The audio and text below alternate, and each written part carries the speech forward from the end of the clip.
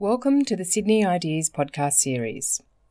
Sydney Ideas is the University of Sydney's public events program, providing you with the opportunity to hear leading thinkers from our university and around the world. Enjoy the podcast. My name is Duncan Iveson. I'm the Deputy Vice-Chancellor Research here at the University of Sydney. I have one of the best jobs in the world because I get to hang out with people who you're going to meet tonight in a minute, talking about their extraordinary research. And tonight, we're exploring this amazing set of ideas, seeing the unseen, from brains to black holes. However, before we begin, it's very important that we take a moment to acknowledge where we're sitting tonight, where we're standing tonight. And I'd like to invite Auntie Anne Weldon, board member for the Metropolitan Local Aboriginal Land Council, to provide the welcome to country. Well, good evening, everybody. Beautiful building, hard to get to. I went around the world to get here. I don't know, I don't have tracker instincts in me, I tell you. I get lost. Then again, I don't believe anybody in here would have the same either. I firstly need to make you aware that I am a Wiradjuri Koori Balang. And Wiradjuri, of course, is one of our many mighty Aboriginal nations here in Australia. Balang in my language is woman, and Koori is Aboriginal. I come from Erambi Aboriginal Reserve in Cowra, New South Wales, and I belong to the Clare River people. In fact, the Wiradjuri means three rivers people. We have many rivers in Wiradjuri country, but the three main rivers is the Murrumbidgee, the Clare River, of which I'm a part of that particular clan group. It's been renamed the Lachlan, and the Womble, which has been renamed the Macquarie.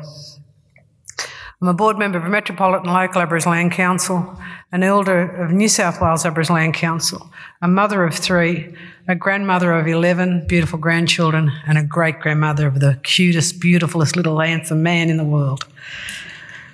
For this particular part of country, Metropolitan Local Aboriginal Land Council is the cultural authority and custodian of culture, heritage, land and waterways. And I stand proud of my people's richness of our culture and our strong resilience. I acknowledge all other Aboriginal and non-Aboriginal brothers and sisters here in the room, as many of you have travelled near and far to be here. I acknowledge the owners of the land on which we gather, the Eora Nation and Gadigal people. For the Gadigal clan was one of 29 clan groups of the mighty Eora Nation. And I pay my respects to all elders, past, present and emerging, from our many Aboriginal and non-Aboriginal nations across our country, and express my deepest appreciation and realise that our elders made many, many sacrifices through fortitude, courage and wisdom to build a better future for us all. For it is our elders that hold the memories, the traditions and the culture and the hopes of Aboriginal and non-Aboriginal people across our country. But undeniably, history has certainly dealt my people unjust treatment, and sadly we witness and continue to be paralysed by these unfortunate injustices.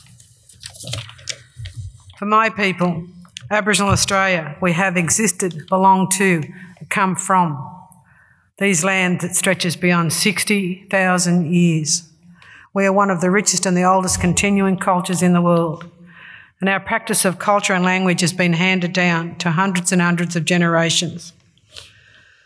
For I learnt my Wiradjuri culture and traditions by the teachings and by listening to my elders, for my elders informed the truth from their lifelong experiences and the facts as seen through their eyes. And I call them our strong, clever ones. For our ancestors left us a legacy that gave us strength to continue when all seems lost, to stay strong and to know that there are many ways to achieve what we believe in, and that is a just and a true outcome. They left us a legacy of love and the ability to find laughter in the worst of times. And the saddest of stories of heartbreak was always spoken in the still whispers of the night that were followed by a story that joined us together in laughter. And this is how our history, this is my history. This is how my children and children in these times know of a place that existed before them. And as a Wiradjuri Koori Balang, I would like you to celebrate, to be proud, to stand with us, to walk beside us. Please do not walk ahead of us. And allow Aboriginal people to share the wealth that our country has to offer. It is doing this with us instead of people making decisions for us that will allow us to create our own pathways and reach our own destinies. Metropolitan Local Aboriginal Land Council certainly promotes a vision of working together as one community and to achieve as one community. And our philosophy prides itself on respect, patience and tolerance of all Australians. And this evening I certainly bring you a message of respect and caring. The boundaries for the mighty Eora Nation spans from the Hawkesbury River to the north, the Nepean to the west, and to the Georges River in the south. So as I stand before you this evening, it is truly with honour that I welcome you to the land of the mighty Eora Nation and Gadigal people as we stand on their traditional land. And I thank Sydney University for allowing me to come here to conduct the welcome. My daughter was actually going to be, but unfortunately she had to go to Melbourne, so I'm a bit of a stand-in tonight. But nevertheless, it is an honour, and I thank you for allowing me to come. And I love the topic of seeing the unseen from the brains to black holes, so a very interesting topic, no doubt. And I'm sure that, the leading experts that you have here in the room will enlighten your thought and be creative, have creative thoughts about where to in the future or how one interprets certain things. There is one thing that I always ask when I get to perform welcomes, and I've said it hundreds and hundreds of times, I've asked it and requested it hundreds of times, is for each and every one of us to remember our loved ones that have passed over before us, the incredible giants that have allowed us to stand on their shoulders, the beautiful people that are sitting or standing beside you now, but more importantly, those beautiful, gorgeous, precious little ones that follow in our footsteps. So may my people spirit walk and guide all of us as we continue on that journey together, and let that journey be one where we can certainly continue to make our country the best that it is in the world. So once again, welcome to the land of the mighty Eora Nation and Gadigal people. Always was, always will be Aboriginal land. Thank you very much. Thank you very much. Thank you very much, Auntie Anne. That's wonderful, for that wonderful welcome to country. Let me too acknowledge the Gadigal people, who are the traditional owners of this part of the land that the university is built on. Our campuses are on many lands of Australia's First Nations people. It's a legacy and a tradition about which we are so proud at the University of Sydney. This has been a place of learning and teaching, not just for the past 167 odd years, but more than 60,000 years. Something we're very honoured to continue. Well, as I said, you're in for a fantastic treat tonight. Welcome to this wonderful Sydney Ideas event.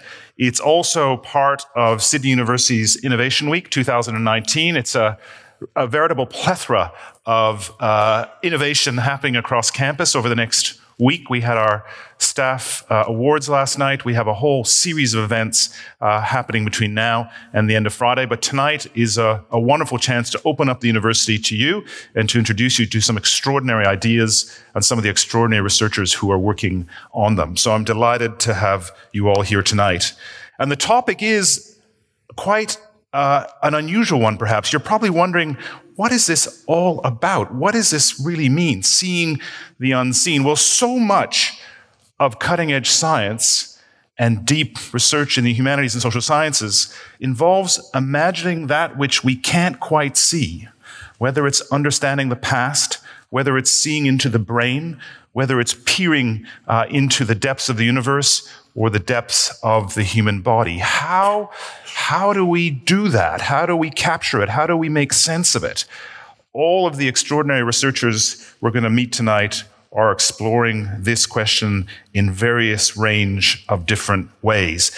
And it's also about creativity. It's not just biomedical researchers or philosophers. It's also about writers and musicians and artists who are often in nonverbal ways trying to explore the nature of the unseen. And also, we wanted to bring together people who spend their days peering at images and people who spend days and hours thinking about the nature of images and how the brain processes images.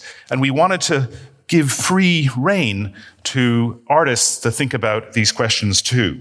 So it might seem as though we've set up one of those really bad academic jokes. What happens when you cross an engineer with a professor of neurology, a physicist, and a philosopher? What happens when they walk into a bar together in front of 800 people and start talking to each other? Well, that's what we'll find out tonight.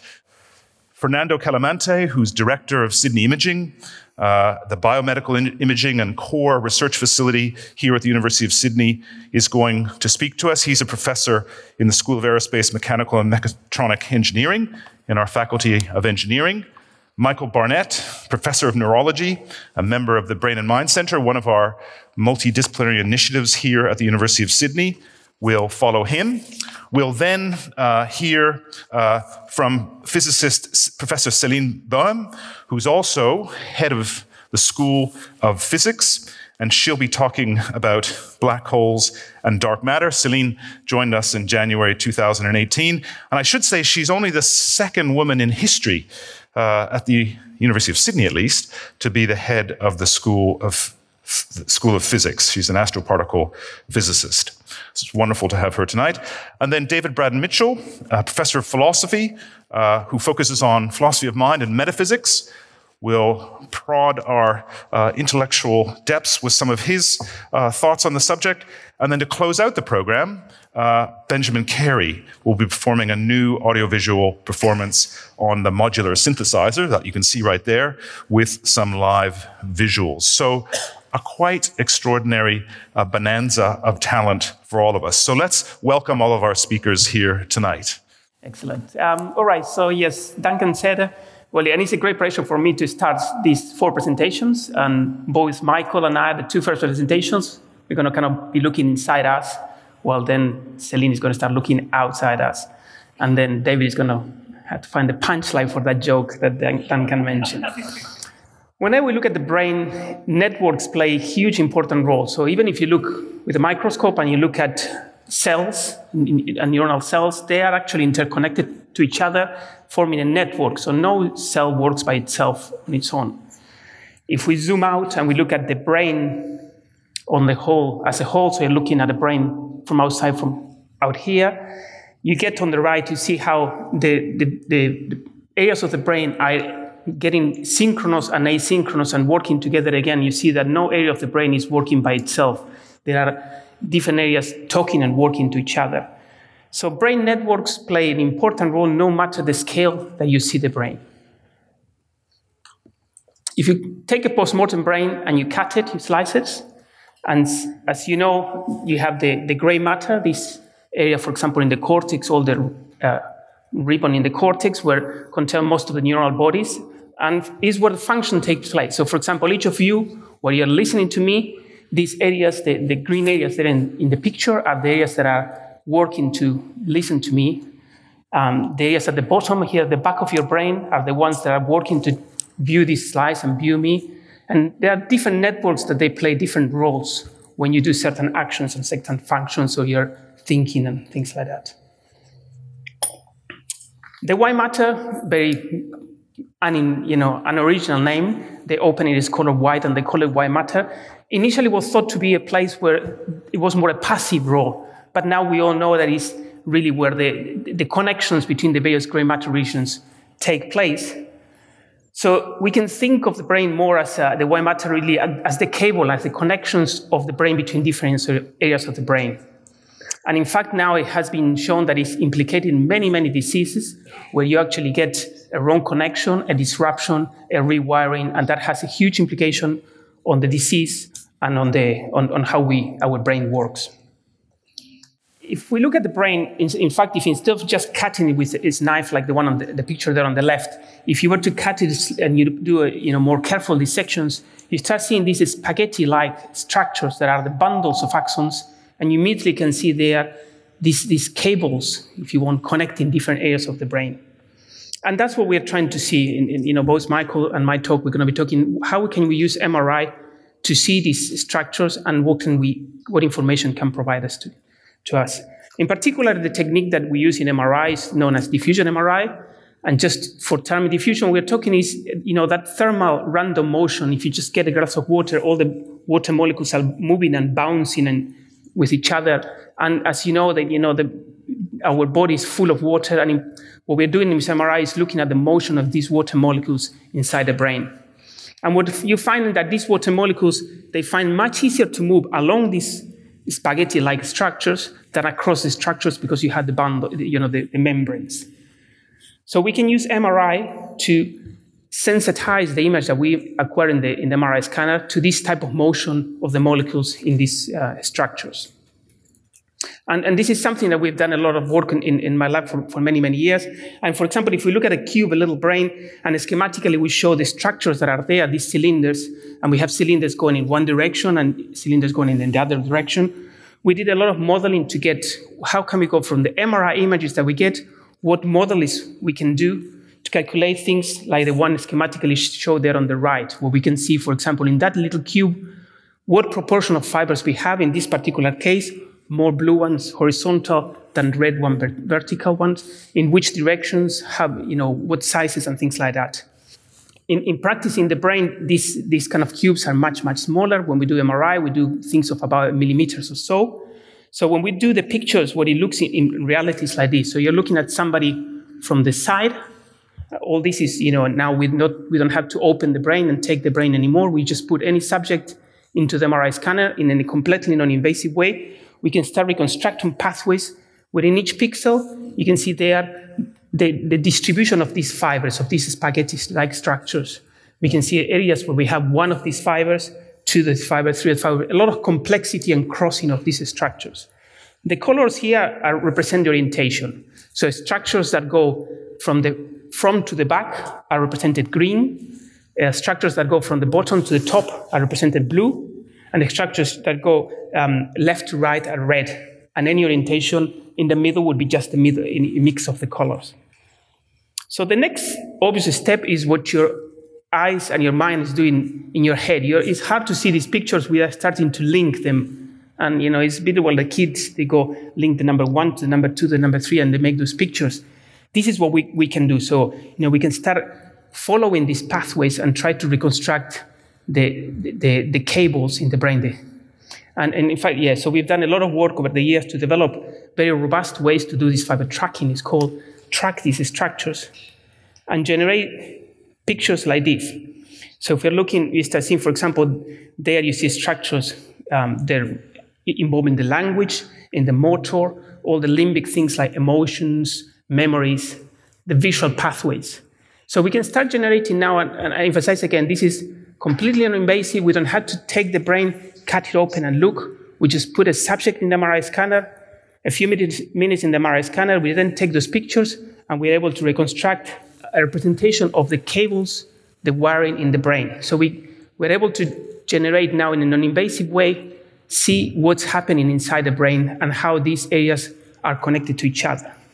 So if I relate back to this picture that I showed at the beginning, you can imagine how now we're able to have a huge amount of information that we can start seeing and trying to work out, what area is connected to what area in a disease process, what can be affected in the neurodevelopmental things, how it goes from, babies to adults to elderly, how things change. And it's a very powerful technique, as Michael is going to now show us how can we have a role in disease. Thanks very much, Fernando. I'm not usually nervous at talks like this, but the last time I was in this room was about 30 years ago, and I was sitting a second-year medicine exam, and walking into the room, it did bring back a few pangs of emotion, but I'll do my best. So as Duncan mentioned, I'm a neurologist, and I usually see the world, and in particular the brain, through the prism of neurological disease. And so I'm going to give you some examples of neurological disease that speak to the connectivity of the brain, or the connectome of the brain, and how that can be disrupted in disease that Fernando has already mentioned. So I'll start with a disease that's quite close to my heart because it's the focus of my own research, and that's multiple sclerosis. MS is the commonest cause of neurological disability in young adults. It affects probably 25 to 30,000 people in Australia, somewhere between 500,000 and 1 million in the United States. And it usually results in episodes of neurological dysfunction, whether that's visual loss, motor dysfunction, bladder or bowel problems, cognitive dysfunction. And while the disease has been absolutely transformed by modern therapies, MRI is giving us insights into the pathogenesis of the disease and also allowing us to monitor treatments, which is leading to the development of a number of novel therapies, which I won't go into tonight. So this is an MRI, which is a sort of fairly typical scan, and you can probably all see some globular white-looking areas, and these are MS plaques or lesions. So these are focal areas of inflammation or damage. And looking at this brain, you wouldn't really know where they are, but if you keep in mind the picture that Fernando showed you before, you might imagine that lesions like this could easily disrupt not just local nerves, but connected nerves, connected fibres, networks, and indeed the whole connectome of the brain. If you wanted to look at what was going on inside one of those lesions, it would look like this. So on the left, you can see an active MS lesion under a microscope. And all of those little round areas filled with brown dots are macrophages or inflammatory cells in the brain that have gone in and damaged nerve fibres. And this is known as a demyelinating disease, where myelin is stripped off the nerve fibres. But if you look carefully at these nerve fibres, you also see that many of them are damaged. They're transected, and in the middle and the right side, you'll see images showing these little round bulbs, which is what happens when you chop a nerve in half. It retracts into a little ball. They're called axonal retraction bulbs. And in a single cubic millimetre of active MS lesion, you transect about 10,000 nerves. So you can imagine in a lesion that might be half a centimetre cubed, you transect hundreds of thousands, if not millions, of nerves. And this obviously can cause disruption of the white matter tracts and cause the functional deficits we see in this disease. On an MRI, we recognise on conventional sequences an active MS lesion like this is areas of contrast enhancement that you can see, those little white areas. They appear in the brain after you inject contrast during an MRI, but they don't really give us a great deal of structure function information. They just tell us approximately where in the brain these lesions are. You can imagine a single MS lesion like that, how it might affect the connectivity. So this is a connectome of a patient's brain, in fact, a patient with MS who presented with a single lesion like that. And while we may not see all the manifestations of that lesion clinically by just looking at the patient, talking to the patient, if we perform detailed neuropsychological assessments on that patient, we can see significant changes from even a single lesion. But you can imagine what might happen to a patient if they have a scan like this. All of those little red dots are lesions in a patient. This is a patient with 300 MS lesions. And if you look at that in 3 dimensions, you might see this sort of picture. That is in fact the same patient. So you can imagine a patient with a brain with that many lesions, what that might do to that patient's ability to think, ability to walk, ability to see. I'm trying to tie this in carefully with the black holes, and David told me I'd struggle to do that, but indeed, that is an MRI of a patient who's got a few of those lesions in the brain, and you can see, believe it or not, what we actually call in neurology black holes. These are black holes in the brain, and black holes are areas of complete axonal or nerve fibre destruction in the brain. And that is quite common in patients with significant disability from this disease or advanced disease. I suppose you're going to say, well, what is the relationship between those black holes and the clinical features of the disease? This is, in fact, Augustus d'Este, and he was the first, he wrote the very first dissertation of the symptoms of MS about 100 years before the disease was properly synthesised by Charcot. And he happens to be the illegitimate grandson of George III, and he wrote an amazing treatise on his symptoms of relapses and remissions, of cognitive symptoms, visual symptoms, motor symptoms, bladder and bowel dysfunction, and it was as good a description as you would find in any modern neurologist's letter, if not a lot better. Using the techniques Fernando has shown us now, we don't just see a little black hole in a part of the brain. We can actually map out exactly which tracts of the brain those lesions lie in. And so the red lesions you see on the right Some of them are in the motor tracts, what we call the corticospinal tracts in blue. Others lie in the fibres that connect the two halves of the brain together, the corpus callosum, which is shown there in yellow. And we can track what happens in those lesions over time and how it affects function, and we know exactly which fibre bundles it's in, and therefore we know what connectivity those fibres have using the technology that Fernando has described. In children, this is particularly important. This is a paper from this year from another group just showing that if you disrupt the connectome in children, even though they might appear completely normal physically as they get older, they have significant cognitive deficits that really they just never catch up to their peers, emphasising the importance of stopping these lesions appearing in the first place. So that's an example, MS, of where we are having black holes appearing in the brain due to a disease process disrupting the connectome of the brain and manifesting with the clinical features I've described. Now, conversely, I'm going to show you an example of where doctors actually place black holes in the brain in order to treat disease. So Anthony down the back is going to start that video for me on the left. So you can see this gentleman here has got a very disabling tremor. He has a condition called essential tremor, quite common condition. Several people in this room are likely to have essential tremor. It's a condition with no known cause, other than the fact we know that it seems to be an exaggeration of the normal oscillatory circuits in the brain. On the right, if you can just start that video, this man has had a procedure, believe it or not, a procedure with no incisions and no medications, and his tremor is now markedly better. And you can see those spiral drawings down the bottom that he has drawn and the remarkable improvement. And this was done very recently in Sydney at St Vincent's Hospital, and this is a therapy called focused ultrasound therapy, where the patient's brain, as you can see here, is subjected to high-intensity focused ultrasound beams placed in one small part of the brain, which burns a tiny black hole in the brain of about 1 to 2 millimetres.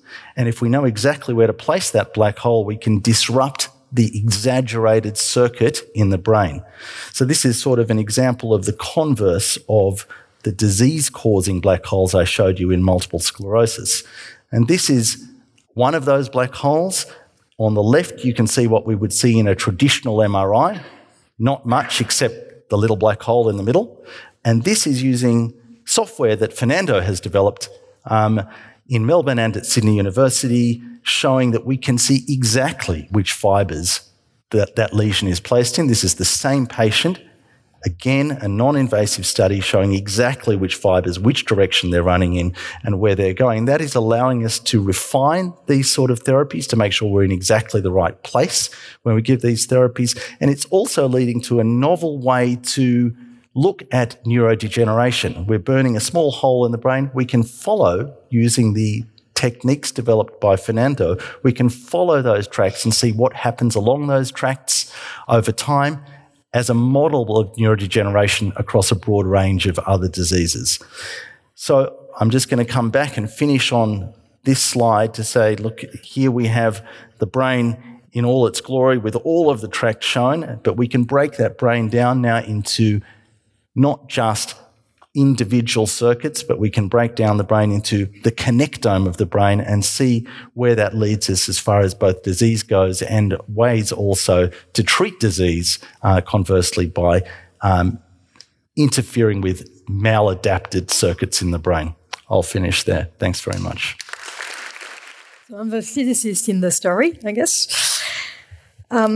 So we just heard that the brain contains effects which are like black holes. And in reality, the universe does contain black holes too. So the first question is, what is a black hole? And the first person who actually introduced the concept is Karl Schwarzschild in 1916. And he introduced this concept soon after Einstein had actually introduced the theory of general relativity. General relativity states that any massive bodies, like a planet, like a star, will basically curve space-time.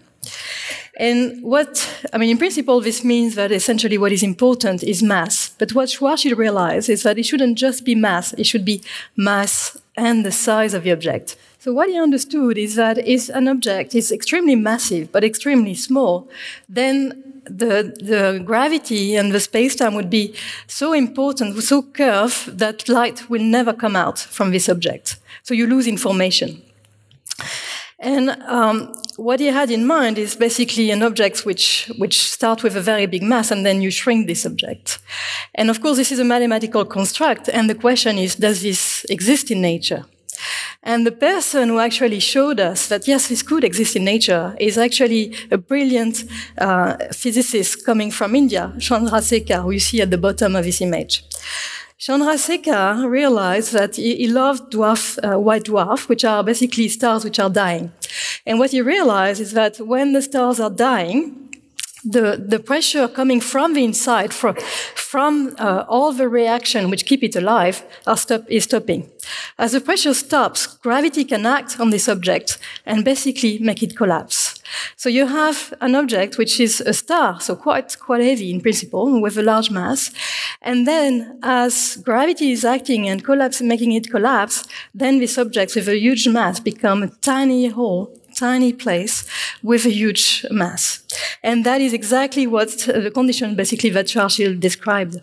So in reality, when the object, which is collapsing with this very big mass, is becoming so very tiny, it reaches a size which is very critical, and we call the Schwarzschild radius, or the event horizon.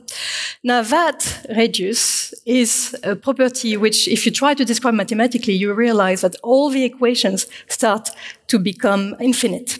In physics, when something is infinite, we know that we actually don't have a mathematical framework. We cannot do actually physics anymore. So this means that when you reach the stage of a black hole, you can't describe it anymore. You don't have a physics. So it's one thing to think, well, this could exist in nature, but it's another to detect it and to see it realized in nature. And we had to wait 100 years, but 100 years we discover that, yes, indeed, we had a very direct proof that black holes exist, and not only just black holes, but two black holes together can actually come together and merge. When they merge, obviously, it's a cosmic event. A lot of energy is released, and it's released under a form of a wave. It's changing gravity, it's changing space-time, and when the wave propagates, everything changes around. Which means that on Earth, in principle, we receive any waves from the black holes mergers. So it's just a question of detecting it, but it took 100 years to develop the technology. Okay, so what you're seeing is a simulation of two black holes merging. And at some stage, I'm going to turn the other video, which is what the experiment called LIGO heard. So because it's a wave coming, you have a frequency, and because it's a frequency, we can turn it into a sound. You're going to hear chip, and this is the merger. This is a bit too late. And when you see chick, chick, this is a merger happening. This discovery happened in 2015, amazing discovery. But what they discovered is actually two small black holes. The very first discovery in 2015 was a black hole of a size of 30 times the mass of the Sun. The other one was 40 times the mass of the Sun. Together, they form a new black hole, about 80 times the mass of the Sun. Very small black holes, actually. But we think that those are the seeds of much bigger black holes, which we call the supermassive black holes. Now, again, one thing to imagine they exist, another to detect them. And I'm sure you all know that in 2019, in April, we had the first ever image of a black hole. This is an amazing result. This was obtained by a number of telescopes together, which are called the Event Horizon Telescope. And what they've seen is not just a black hole, but it's actually the event horizon. So basically, Schwarzschild is right, this exists. What you see now in this picture, there is a ring of color with yellow and red. This is all the light which is produced by the material falling into the black hole. And inside that ring, you see a black spot, and that black spot is the event horizon. Now, this black hole has been observed in a major galaxy, very big one, which is called Messier 87. And because it's a major galaxy, it's a massive galaxy, then the black hole is also enormous. So the size is actually bigger, I think, than the solar system. It's a triumph for physics, obviously. It's a triumph for astronomy, but it's also a triumph of imagination. Triumph, someone, a mathematician, thought about equations, Einstein. Then someone studied those equations, found something very strange about them. And then here we go. We discover actually that this is realized in nature, and we can see the unseen. Now, just to finish very quickly, I just wanted to tell you something which I found extremely exciting, which is it's not the end of a story. Because somehow, black holes know the size of their host galaxies. So for whatever reason, which we don't understand, the size of a black hole is related to the size of a galaxy. And you would think that we know everything about galaxy, right? I mean, we know Earth very well. We know the laws of physics on Earth, so you'd think we know also the laws of physics in a galaxy. Turns out we don't. There's something extremely weird about galaxies. So you see on the left corner, you see a galaxy, which is a spiral galaxy. It's a massive object. You'd think that because it's massive and it probably dissipates, a star which is in a galaxy, so a star which is very far away, so in one of the arms, is probably having a velocity rotation which is smaller than a star very close to the center, right? It would make sense. That's what we see on Earth. We always see something like this, dissipation. But it's not true. This galaxy actually rotates like a rigid body.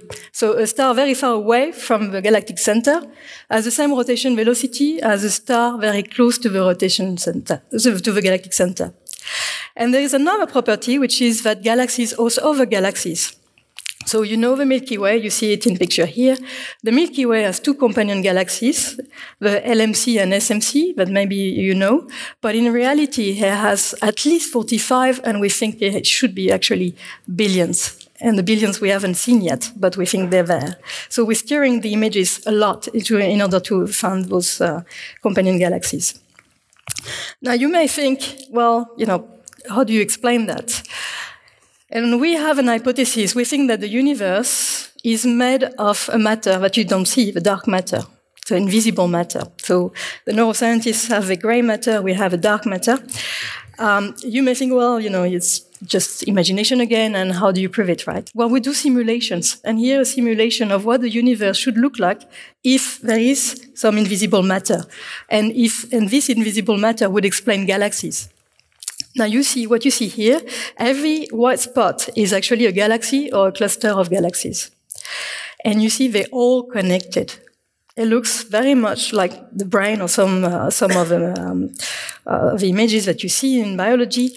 Everything is connected, but it's connected through some invisible matter. You may say it's a simulation, nothing to do with reality. Well, here is what we observe, actually. So this is basically stacked images from SDSS survey, which is an amazing experiment, amazing observatory. And what you see now is we're digging into a cluster of galaxies right now, and then it's getting a little bit more empty. And now, hopefully, you can see some pattern emerging. All the galaxies are actually in a specific direction, and that's reproducing the network I mentioned. So you see filaments in reality. And so, indeed, when we match the observation to the simulation, we see that actually it's correct. Every single galaxy is related to the other one through this kind of invisible matter. So what is dark matter? Well, we don't know.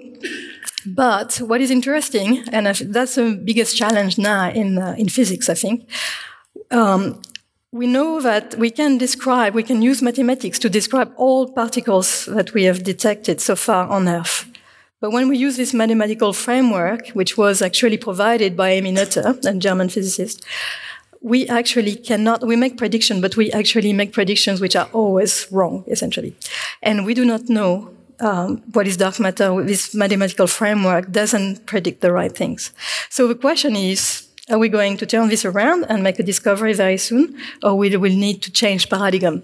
And if we do need to change paradigm, maybe we need to look at what scientists are doing when they look at the brain. Maybe we can have a new mathematical framework which will help us to progress. Thank you.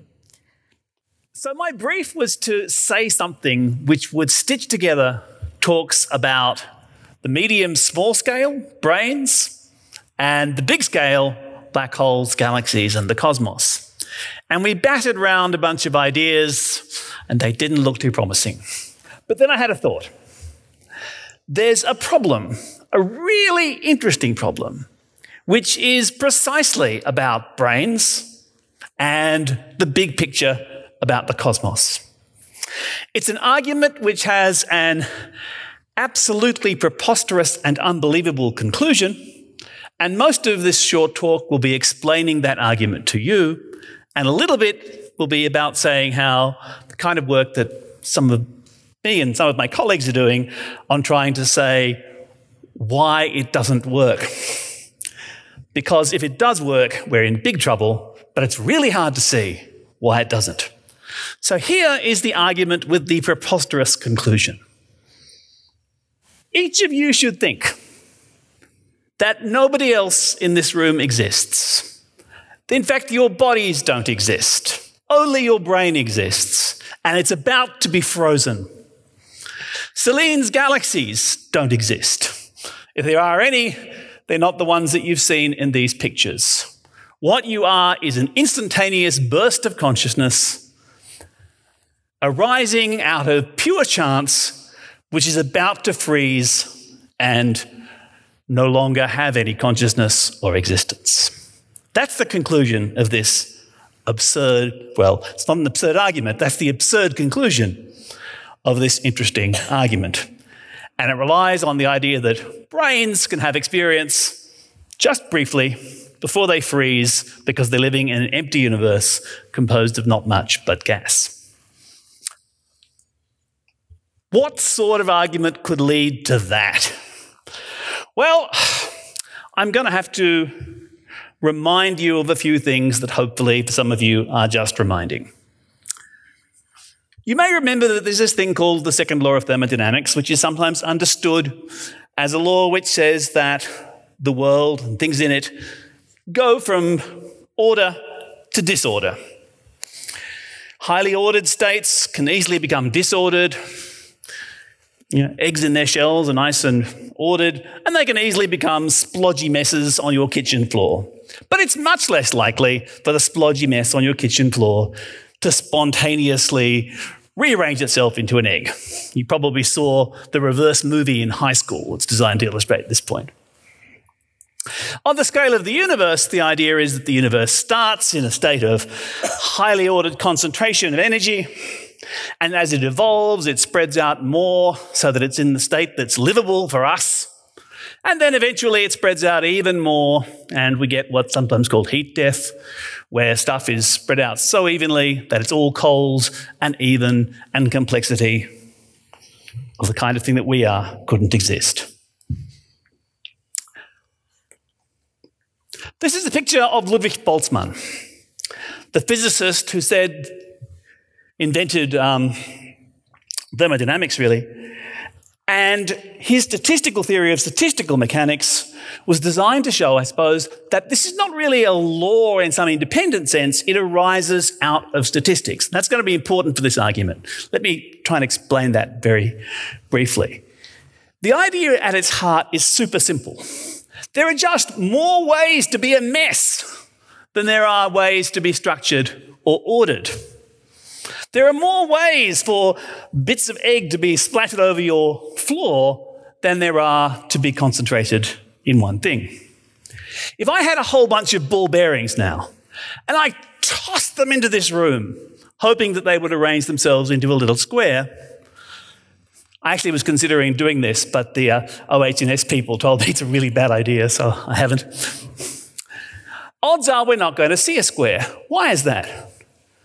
Well, any particular way that the ball bearings might land is as likely, no more likely or less likely than any other way, but there are just a whole lot more ways the ball bearings can land, which don't form squares or circles or anything nice and ordered, than there are disordered ways they can land.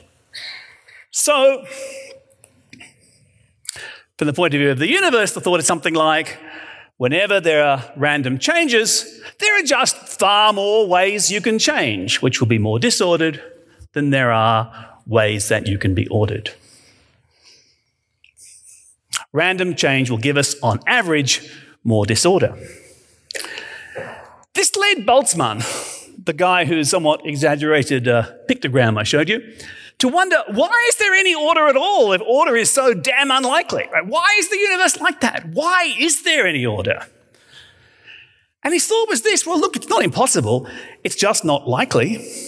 So if there's enough time, extremely unlikely things can happen. So one of the hypotheses he considered was that maybe the universe is mainly just disordered gas, but by fluke, after numbers of years which contemporary physics don't entertain, huge numbers of years, you could suddenly get order by chance. The super unlikely will happen if you just wait long enough. Okay, nice idea. But there's a problem. What's more likely? That an entire universe will spontaneously form structure and order? Or that just, say, one galaxy plus a bunch of misleading evidence at the edge of the galaxy about the rest of the universe could spontaneously form? Well, the galaxy, obviously, much more likely. It's a massive improbable fluke, but not nearly as big a massive improbable fluke as an entire universe suddenly becoming ordered in that kind of way. But if that's true, it's also true of, for example, a solar system. What's more likely? That random gas could suddenly and implausibly accrete to form our solar system with some misleading evidence at the edge of it, than that a whole galaxy could form accidentally in that way. Much more likely that it's a solar system. But if that's true, why should we believe in the rest of the solar system? What's more likely? Just that the Earth and the things on it would randomly appear? You can probably see where I'm going. What's the limit of this sort of thinking? The limit is what's more likely? That a brain should suddenly materialize as a result of random statistical behaviors, or that a whole planet should appear, or solar system, or galaxy. So, if it's true that order appears just because of lots of time and randomness, then what each of us should think, perhaps, is that what we are is just a brain, because that's more likely to emerge spontaneously than the rest of the universe. And that is pretty much close to unimaginable. Guy on the left is Arthur Eddington, who in the 1930s first had the thought that if order was going to emerge spontaneously, it's more likely to be a small area than the entire universe. Guy on the right is Richard Feynman, who had the same thought in about 1964 and made it more widely worried about. And the shrinking down to brains, the first publications I've seen about that thought were in a bunch of physics journals in about early 2000s, 2006, 2007. But lots of philosophers and physicists were worrying about this, at least in the early 2000s. I certainly was. Okay, so that's this hypothesis of Boltzmann's that maybe order arises out of just chaos and a bit of fluke. But what if we resist there and say, well, that's not right, Boltzmann. We've got some independent reason to believe there was a Big Bang, which was highly ordered, and things have moved on nicely since. Will that solve the problem? Unfortunately not. Here's why. If there really is a Big Bang in this universe, and if there really is a medium-ordered state about 13 billion years after it, eventually we're going to get to that heat death scenario, at least on some but not all cosmological models, in which there is perhaps infinite time for stuff to happen in a pretty much random kind of way. If there's infinite time, then although almost all of that infinite time will just be gas behaving the way it behaves, just particles really, behaving in a random way, all the things with non-zero probability will eventually happen. You just got to wait long enough.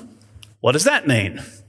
It means Boltzmann galaxies, Boltzmann planets, and far more than them, Boltzmann brains. So if you have a brain which is a certain way, There are going to be many of those in the far reaches of the universe, perhaps infinitely many of them. Only one 13 billion years after the beginning of the universe. What should you believe you are? The one at 13 billion years after the beginning of the universe, or one of the trillions scattered somewhere else? A certain standard statistical piece of reasoning would say you should believe you're one of those ones in the far reaches of the universe that hasn't existed before, has just spontaneously appeared, and is about to freeze. This is very depressing. Not many brains like yours are part of a community, part of a planet, part of a solar system. Most, it would seem, are random fluctuations in an otherwise heat-deathy part of the universe. Now, I'm not asking you to believe that conclusion. Let me get that straight. I don't believe it.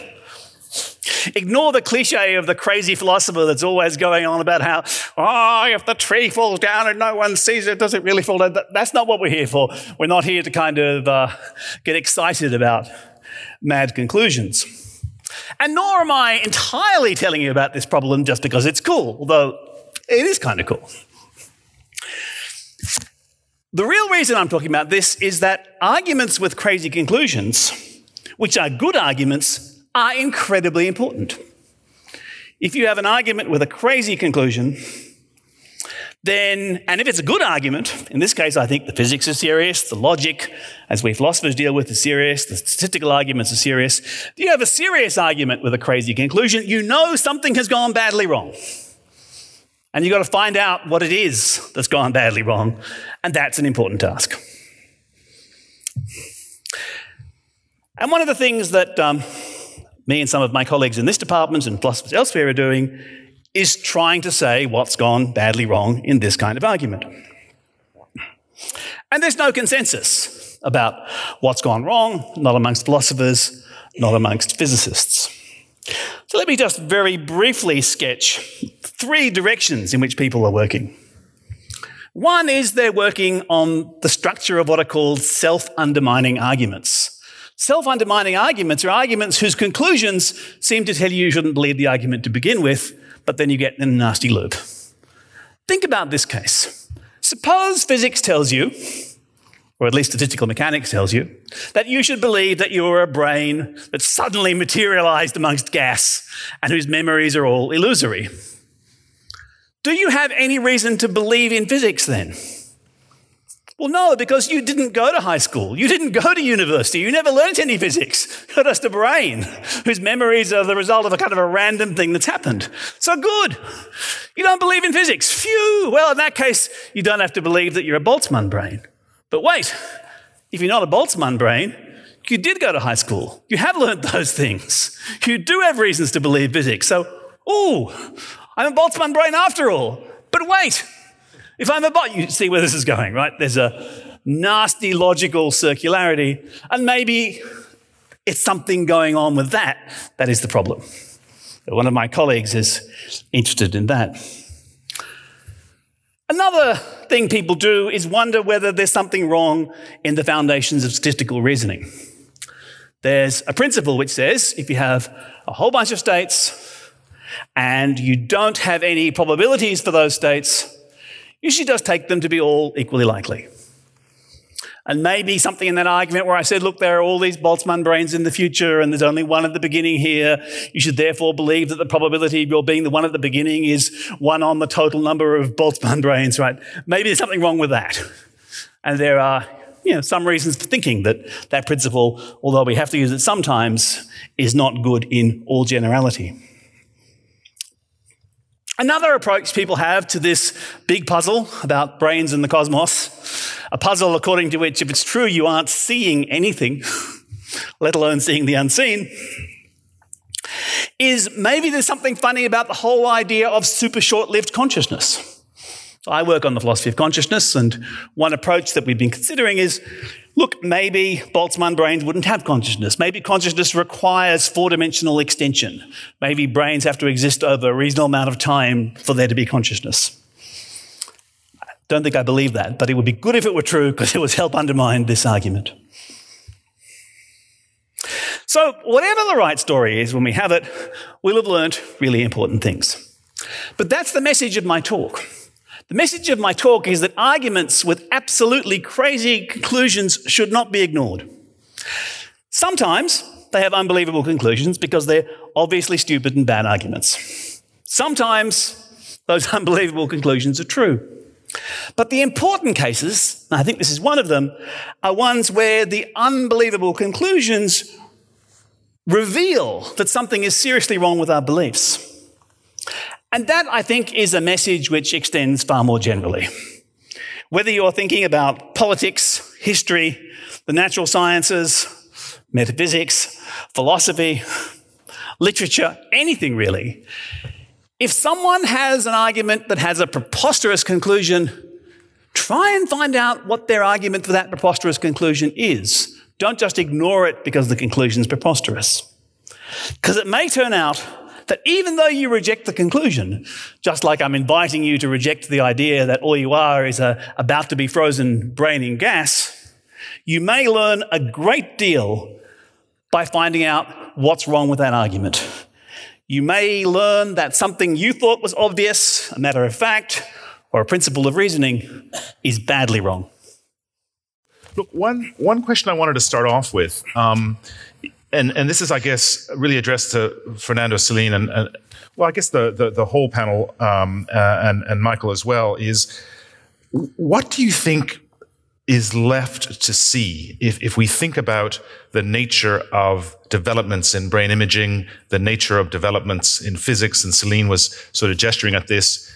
Where is there a limit to the, as it were, the seeable? We're seeing things now that we could never imagine. Fernando showed those beautiful images, and I'll come back to David in a second on this.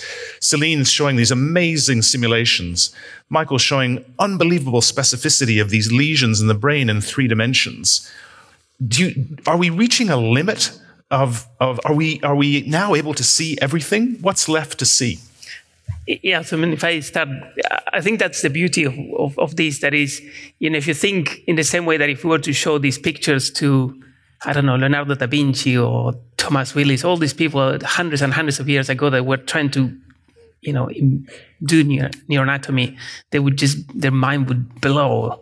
Similarly, it's hard to imagine, even in my short career in the 20-something years, it has changed so much the field of what we can do and see with these techniques that it's impossible to imagine that we're going to ever get to a point where there is nothing else to improve. And this is the beauty of things. There is all the time there is something new. And when you think, okay, what else could come? There is something else there. And it's always, new things coming along. So it's, as I see it, it's never ending. There's always going to be something, a new method to see, a new thing to understand, a new piece of information.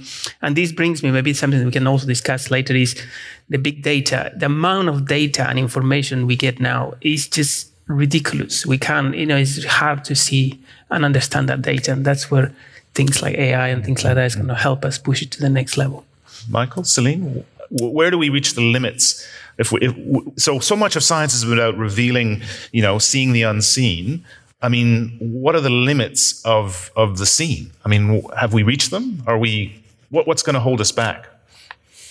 I totally agree with Fernando. I don't think we're anywhere near the limit. And he's right. In the last even 10 years, our capacity to see into the brain, particularly see into how diseases progress in the brain that we would not have seen any change on, say, a standard MRI 10 years ago, has just been completely transformed. And I think AI probably is going to be the next frontier. It may not be us who sees these change. It may not be seeing in the visual sense, but it may be a machine that determines those changes using artificial intelligence applied to large data sets. And a great example is MRI, where we are feeding in our research thousands and thousands of these images that are well beyond the comprehension of a human eye to capture small changes that we wouldn't otherwise even consider. And that is particularly important in disease states where we are trying to find biomarkers of change in disease so that we can monitor response to novel therapies. And I think AI is going to play an enormous role in that field. So you just said something fascinating to me. So it might not be, so So there's still much to be revealed, still much to be seen, but potentially it won't be human beings who reveal the unseen in future. It will be machines. So could you say a bit more about that? That's a very strange idea. That's the answer to your question about the limits. The limits aren't the limits of what we can do by producing images. The limits are how we can look at them and how we can process them, how we can understand them. So the technique of producing complex images becomes even more interesting when you've got machines able to read those images, see those images in a way that we can't. So the future seeing won't be our seeing. That's right. The unseen will be revealed by non-human in some way, they're telling us that these algorithms that we're training with the image, they're telling us what are the important features that we need to focus on, what is the pieces of information in that huge amount of data that we have that is providing the biomarkers for disease or the changes if you do a treatment, what is changing in the brain. They're telling us what is the piece of information that we should be looking. Celine? Yeah, so for us, it's a bit more nuanced in a sense, because on one hand, I would say we have reached a certain limit. We thought we would see the dark matter. I've been in the field for more than 20 years, and we really thought it would be the time right now, where we can see it. And actually, so far, we don't find it. So we're wondering whether we have the right technology, the correct technology, and whether we can actually see it. So maybe we need something else. On the other hand, we are able just right now to see black holes. So, I think the future may be promising, and we may find new technology to see. So, we also use AI, and in fact, in my school, we have a number of people who study also the brain using AI. But we have people who are starting to think about beyond AI. So, there is Zdenka Kunčík, for example. I think her picture is there. She's thinking of what happens if you need to actually adjust to the environment and have new information. So, it may be that we actually reach our limit, but maybe indeed beyond AI actually could maybe find the dark matter if it could come with a proposal. So far it's limited to our own brain. So David, let me just bring you in here for a second. The assumption of Fernando and Celine and Michael is that the more we can see, the more we can understand. But philosophers have always challenge that in a sense, philosophers often are a bit skeptical about the senses. They're a bit skeptical of images. They're a bit skeptical of what we, as it were, are able to access through our sight or through our touch or our taste. Is it true that we're understanding more the more that we can see? Does that follow necessarily? Yeah, I think it does. I mean, I'm one of the people who's not skeptical about the kind of imaginative or the imaging way of thinking and understanding. I think I'm one of those philosophers who thinks you might not be able to see it with your senses, but unless you can imagine it in a kind of quasi-spatial visual way, there's a danger you're just using words rather than actually understanding a way the world might actually be. And I think sort of seeability is sort of a test for whether you've really got an idea or whether you're just using words. So let me turn that around now to the other three of you. In working with this extraordinary equipment, and again, the images are stunning. We're seeing the power of computing. How has it changed your own imagination? How have you reconceptualized what you learned as a student or as a young researcher? If we take David's lead and say, no, actually, we are, in fact, this is a great test for us. Well, how have these extraordinary developments changed the way you think about the brain, or the way you think about the universe, or the way you now think about disease? What's happened for you? I mean, go ahead, Mike. I can tell you that it's totally changed the way we think about neurological disease, because we were always taught in neurology that this part of the brain controls language, this part of the brain controls vision, this part of the brain controls motor function. And that was drummed into us over and over again. And now that we're seeing the brain not as isolated parts, but as a connected world, a connectome, we think about disease in a vastly different way, and we think about treating disease in a different way. An example might be epilepsy, where we thought of a focus in the brain generating seizures. But now we think that it's actually a whole network that is dysfunctional. And we have to find ways to, again, disrupt that dysfunctional network. So I think for me, really, neurology is totally different. We were given textbooks on localization in neurology, and it's a good way, I suppose, to learn how to do a clinical examination and interpret a patient's signs. But really, it's a false premise. And I think also it's interesting to see how generations would change. You know, if I think of, I don't know, my grandparents, and if we were to ask them, what is the brain, they probably would just draw a little blob. I'm sure that if I ask my children, you know, when they are old, and I said, you know, they're going to just, they grown with seeing tons of information the same way that we see how they see computers, how they see everything is changing. And so it's more you see now the inside of your body in TV all the time, in presentations like this. How we teach is going to change too, because, you know, are we going to, in 20 years' time, 30 years' time, be cutting, you know, in medicine, cutting people and showing, or is it going to be done all virtual and holograms and things like that? So I think it is changing completely how we see things. And this comes back to what I was saying that is before, that it's exciting that, at least from the imaging point of view, I don't think we are in the brain or in medicine, I would say we are anywhere close to get to where we, you know, it's going to be exciting to see what's coming in the Celine? 10, 20 years. Yeah, so I would say, for example, for us, having the images open possibilities to do more tests and prove our hypotheses or refute them. So, for example, when you see the image of a black hole, like the one from April 2019, then the question is, well, what does the dark matter, which is inside galaxy, what does it do to the black hole? I mean, does it change actually the event horizon, for example? So now we can test things that we would have never thought we could test. So in that respect, we can come with crazy ideas and we can basically test them, which is, I think it's a major development. It doesn't necessarily change our conception of galaxies, but it comes up with more concrete value, basically, for those tests. So. Outside the realms of neuroscience and physics, seeing has got some ethical problems, I think, some really interesting questions. Seeing is really powerful if you give people experiences and make them literally see things a certain way. They're much more likely to believe it, much more likely to take it on board than if you just give them words and arguments and so forth. And one real worry is with virtualization. You can immerse someone into a virtual world for a while. If you've triggered that world so that it makes the world seem to be a certain way, they're much more likely to go away believing that for a long time. And depending on how you set it up and who you are, there are real problems. No, if we had time and we had a political scientist or a political theorist on this panel, they might be worried about how some of these technologies can be turned around and used in all kinds of nefarious ways, if I can put it that way. And we're seeing that now more and more with the manipulation of video images and the manipulation of images and the way in which that can penetrate the public culture in all kinds of worrying ways. So I think that is something that, you know, is distinctive.